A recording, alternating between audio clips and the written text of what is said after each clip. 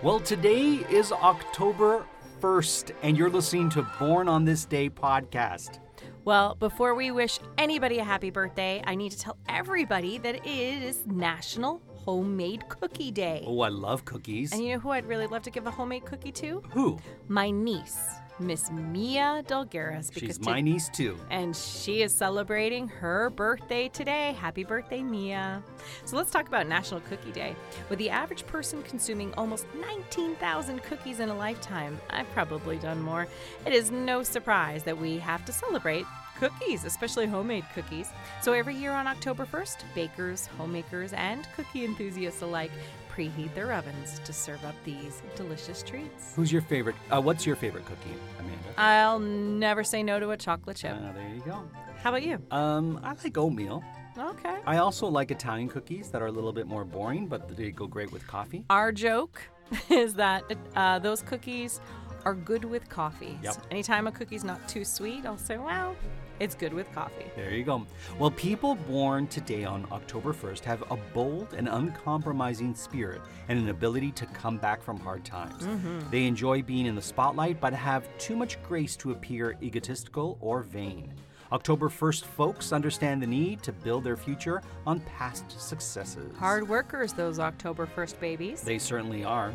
I should mention that I'm Marco Timpano. I don't think we mentioned our names. I should mention we're just known as Mia, Zia, and Zio today. That's right. But I am you're Zio Marco. I'm Zia Amanda, and I'm Amanda Barker. For those who didn't catch it. Hey, Journey Smollett began appearing on television when she was just 6 years old on Hangin' with Mr. Cooper and episodes of Full House before wowing critics with her performance in Kazi Lemon's unsung masterpiece, Eve's Bayou. She followed that with a season or two on Cosby, a few seasons on Friday Night Lights, and the films One Last Thing and Tyler Perry's Temptation. She is currently on Lovecraft Country, and she is the sister of controversial Empire star Jussie Smollett. You remember that? Yes, I do. Well, she was born on this day in New York City in 1986. Brie Larson had early roles in 13 Going on 30 and Scott Pilgrim vs. the World before gaining notice as older sister Kate on the United States of Tara. Moving into films, she found critical success with The Spectacular Now and Short Term 12 before her performance in the adaptation of Emma Donohue's Room. Did I get that right? You did, yeah. It's a great book and an even better movie, I think. Oh, really? You think the movie's better than the book? They're pretty comparable. Wow. I loved the book, but the movie's good too. Well, that earned her an Oscar for Best Actress. She then has appeared in King Kong Skull Island, or Kong Skull Island. Yeah, there's no king, just Kong. Kong Skull Island, and as Captain Marvel in Captain Marvel, and has directed the film Unicorn Store. Unicorn Store, which she was also in. It's a really weird little quirky. Oh, have you seen it? Yeah. I didn't see it. Was it good? I think I watched it on the plane. I think you were asleep. Yep. Well, she was born on this day in Sacramento, California, 1989, and she's fantastic. I really like her. Yeah, she's really wonderful, and we love her as Captain Marvel. Wasn't she the actress who had to present the Oscar to Casey Affleck? I don't remember. And she was like, oh, yeah, and she was like not having any of it because... But she presented it, right? She presented it, but she made was a comment, right? Well, no, she just presented it and didn't hug or kiss or even really look at him. So good for her. Okay. Yep. Well, anyway, Richard Harris studied at Lambda and spent many years earning his revered reputation on the British stage before moving into films, earning an early Oscar nomination for This Sporting Life and starring in the film adaptation of the musical Camelot. He was also in Michelangelo Antonioni's Red Desert and Hawaii. Later in his career, he was nominated for a second Best Actor Oscar for The Field in 1990. Remember that, The Field. And he also starred in Unforgiven and Gladiator before earning the fandom of a new generation of viewers with his performance as Dumbledore in the Harry Potter film adaptations. His death in 2002 at the age of 72 meant that he only appeared in the first two, and he was actually replaced by Michael Gambon in the remaining 6 films. Harris was born on this day in Limerick, Ireland in 1930. And speaking of Camelot, Amanda, Julie Andrews spent her childhood singing in music halls before her stage roles in My Fair Lady and Camelot made her the toast of the London and later New York stages. Famously, she was not considered a big enough name to take the role of Eliza Doolittle in the film version of My Fair Lady, but that same year she was cast in the film role that would immortalize her forever as the lead in Disney's Mary Poppins, for which she won an Academy Award for Best Actress. And she actually thanked the makers of My Fair Lady because she wouldn't have been able to do Mary Poppins if she had gotten My Fair Lady. So there you go. Isn't that amazing? Mm-hmm. She assured her star status the next year with the film that was, at that point, the most successful of all time. Do you know what film that is, Amanda? It's got to be The Sound of Music. You got it, as Maria. And then she had later success with films directed by her husband, Blake Edwards, including S.O.B., 10, and my favorite, Victor Victoria, for which she received her third Best Actress Oscar nomination. She renewed her popularity with young people in the very successful Princess Diaries films. Which I think she made only after Blake died. Oh, yeah. Yeah, because she did all of movies with him, and they had a massive family they were raising, and then after he passed, she got kind of back into it, and that's when you saw her in the Princess Diaries. Wow, and although the tragedy of a botched vocal cord operation has put her singing days behind her, she continues to stay busy directing theater, writing children's books, and providing the voices of animated characters, most recently as a sea creature in the film Aquaman. She was born on this day in Surrey, England in 1935, and I got to see her on stage in New York. Amazing. Doing Victor Victoria. But It was fantastic. She still sings, doesn't she? No? Not well. Oh, wow. Okay. No, I don't know if she does. She probably does. I feel like she does. Anyway, Rupert Friends' sharp good looks made him the ideal casting choice for Mr. Wickham in the 2005 adaptation of Pride and Prejudice, which he followed with performances in the films The Boy with the Striped Pajamas, Cherry with Michelle Pfeiffer, and as Prince Albert in The Young Victoria, then gave what is probably his best-known performance as Peter Quinn on 5 seasons of Homeland. And he was born on this day in Oxfordshire, England in 1981. Zach Galifianakis. I knew, and I knew I was going to say it wrong. Just say it fast. Yeah, Zach Galifianakis toured the country doing stand-up and making the odd appearance in comedies before his role as Alan in the 2009 surprise hit The Hangover made him a comedy star, leading to roles in the film's 2 sequels and films Due Date, The Campaign, and Birdman, and on the shows Bored to Death and Baskets. You liked Baskets, right? I did, yeah. I liked Birdman a lot. Yeah, I know you loved that film. Me, not so much. Fans also love him in the Between Two Ferns interviews and his appearances on the Tim and Eric Awesome Show. And he was born on this day in Wilkesboro, North Carolina, in 1969. Esai Morales was in the cast of the excellent Sean Penn prison drama Bad Boys. Do you remember that one, Amanda? No. It was great. He later appeared as Richie's older brother, Bob, in La Bamba, and on the series American Family, NYPD Blue, Caprica, and Magic City. Currently, he's a recurring guest on How to Get Away with Murder, and he was born on this day in Brooklyn, New York in 1962.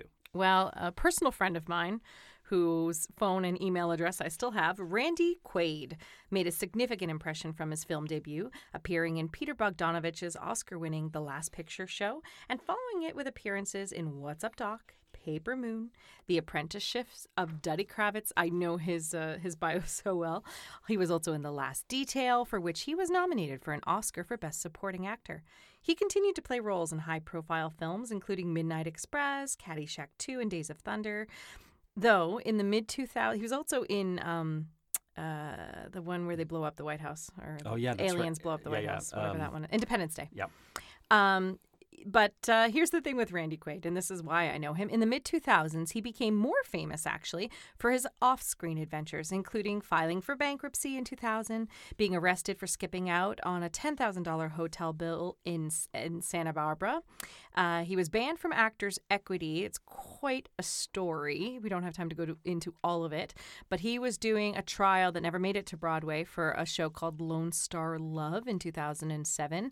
The cast filed a complaint with Equity. The reason he was banned was because his wife sent a picture of her vagina to everyone in the cast and to the director. The director made the complaint, and then when Equity called them, the reason they're banned is because they stormed the offices of Equity, and she threatened him with her high-heeled shoe, and she filmed the whole thing. She films everything, and I know that because they filmed us when we were playing her, and I was filming her. And let me explain that. So his and Evie's years on the run from what they perceived were enemies chasing them to do them harm, because they did believe in a series of people that were killing Hollywood stars. David Carradine, they believe, was murdered. Heath Ledger, they believe, was murdered, and many others. And they believe that what was happening was people were financing films with their names, murdering them, and then making money by collecting the insurance on their. It's a conspiracy theory on their deaths. Yeah, and they really truly do believe that. And that was all dramatized in the 2012 play Release the Stars, The Ballad of Randy and Evie Quaid, which was written by myself, Amanda Barker, and our dear friend of the show and my co-author and co-performer, Daniel Krolik. It premiered at the 2012 Toronto Fringe Festival. It continued on to do the 2014 Next Stage Festival and the 2016 Springworks Festival in Stratford, Ontario. That's right. And Randy and Evie surprised us all when they came out of hiding, out of a year of hiding, actually, and showed up for the final night in our show's original run. There were 50. It was a tiny little place that sat 50 people, and there they sat with their big camera and their big presence, and it's a night I'll never forget. Randy Quaid was born on this day in Houston, Texas in 1950. Happy birthday to him. Walter Matthau appeared in a variety of roles in his early career, including as a shady agent in Stanley Doman's 1963 masterpiece Charade. But his first pairing with Jack Lemmon in the comedy The Fortune Cookie, for which he won a Best Supporting Actor Oscar, established his curmudgeonly, acerbic personality we would come to love in the films to follow. He was directed by Lemmon in the film Koch, and they co-starred in The Odd Couple, Grumpy and Grumpier Old Men, Out to Sea, and The Odd Couple 2. Plus, Matthau appeared in Earthquake, A New Leaf, Cactus Flower, The Sunshine Boys, and Hopscotch. His last film was the Diane Keaton adaptation of Delia Ephron's Hanging Up, released the same year that he died in 2000 at the age of 79. He was born on this day in Manhattan in 1920. As a handsome young leading man, George Peppard played the romantic lead in a film still beloved by moviegoers, which of course was Breakfast at Tiffany's, while also appearing in How the West Was Won and The Carpetbaggers, and later found success on television in the hit series The A-Team. He was born on this day in Detroit in 1928. He died in 1994 at the age of 65. Stephen Collins appeared in one of Billy Wilder's last films, Fedora, before graduating to more prominent roles with his appearance in the first Star Trek movie, the comedy Loving Couples, and Brewster's Millions. Do you remember Brewster's Millions? I do. Richard Pryor, right? Yeah, that's right. Yeah. And John Candy, I believe. Then, was John Candy in it? No, I'm trying to think. I don't know. I think so. Then later was on the show Sisters and the film The First Wives Club before playing the role which he would be best known as Reverend Eric Camden on 242 episodes of Seventh Heaven. Oh, wow. Later, he had roles on Private Practice and Devious Maids. He was born on this day in Des Moines, Iowa in 1947. Tom Bosley was a fixture on television in the mid-40s, including shows as big as Love American Style, but he was immortalized in television history when he took on the role of Howard Cunningham on 11 seasons of Happy Days, a role for which he was nominated for an Emmy Award. He later appeared on The Love Boat, Murder, She Wrote, and The Father Dowling Mysteries, making his last film appearance in The Backup Plan with J-Lo, Jennifer Lopez, in 2010. It was actually the same year he died at the age of 83. He was born on this day in Chicago in 1927. I saw him on Broadway in Beauty and the Beast. Did you? And how was he? He was fantastic. Ooh. He played the father, Belle's father. Marielle Heller is fast becoming one of Hollywood's smartest and most talented filmmakers, debuting with her critically acclaimed The Diary of a Teenage Girl and going on to make Can You Ever Forgive Me and A Beautiful Day in the Neighborhood, both of which earned Oscar nominations for their cast members. She was born on this day in Marin County, California in 1979. Christian Borle is a fixture on the Broadway stage, having appeared in Thoroughly Modern Millie, Legally Blonde the Musical, and Mary Poppins, while television reviewers probably know him as Tom on the short-lived series Smash. For his popular series of eBay commercials, you might know him as well. He appeared in episodes of The Good Wife and opposite his ex-wife, Sutton Foster, everybody's Broadway superstar, everyone loves her, on the series Younger. Oh yeah, remember? We watched Younger. We did? Yeah, it was not great. Okay. Should be called Suckier. Anyway, he was born on this day in Pittsburgh in 1973. Roxanne Mesquita made her debut in two high-profile French films, Marie Baie des Anges by Manuel Pradal and The School of Flesh, co-starring Isabelle Hubert, then went on to star in a controversial film. It was called Fat Girl by Catherine Breillat. She worked with Brelet again in Sex's Comedy and The Last Mistress, but she later appeared on Gossip Girl, Greg Arrakai's Kaboom, and Kiss of the Damned by Zan Cassavetes. She was born on this day in Marseille, France in 1981. Amanda, James Earl Carter Jr. was born on this day in Plains, Georgia in 1924, and you might know him better as Jimmy Carter. Oh, Jimmy Carter. Yeah. He's an American politician, philanthropist, and former farmer who served as the 39th President of the United States from 1977 to 1981. A member of the Democratic Party, he previously served as Georgia State Governor, or Senator rather, from 63 to 67. Since leaving the presidency, Carter has remained engaged in politics and social projects as a private citizen. In 2002, he was awarded the Nobel Prize for Peace for his work in co-founding the Carter Center. And Amanda, I bumped into him. Did you really? Yeah, did you not? Yeah. I've never heard this story. How'd that happen? Well, so we were at the Ford Center, which is another philanthropic place in New York City. And we were coming out, me and my friend, and as we were coming out, I noticed this limo sort of pulled right in front of the building. And these guys got out, and they had, you know those things in their ear that had little curly like things? Britney Spears' concerts? Yeah. And I was like, that's weird. Look at these guys with sunglasses. They look like Secret Service men, Oh, that's is so what I funny. said to my friend. And she said, what? I said, look, don't they look like Secret Servicemen? And then they opened the door, and who walks out of the limo but Jimmy Carter and his wife, June? And I go, and I say this, I go, that's Jimmy Carter. And I said it loud enough that he turned and he waved to just the two of us. I love it. And I was walking love on it. air for the rest of the day. You know, he was a great man. Yeah, he certainly was. And yeah, and he is. I'd love to read his book. I just finished Melinda Gates's book, The Moment of Lift, which Do you recommend it? I do. I really recommend it. It's a fantastic book, and I have a lot of respect for her and for the work. She's, you know, you can say what you want about the Gateses, and I'm sure they very readily admit they're not perfect people, but at least they're trying to do something good with their fortune, you know, and they really are. And she devotes her life to public service.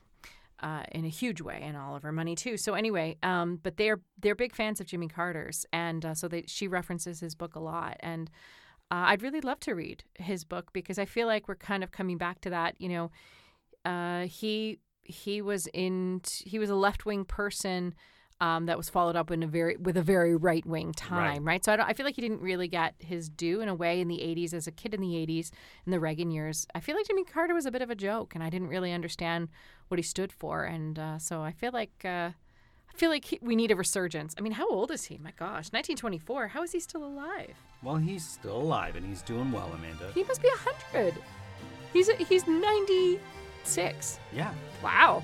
He's taking care of himself. He certainly is. And Amanda, I want to wish you a happy homemade cookie day. Oh, well, thank you so much. And actually, I have some homemade cookies in the oven right now. Oh, I think I'm going to... They're oatmeal, too. Yum.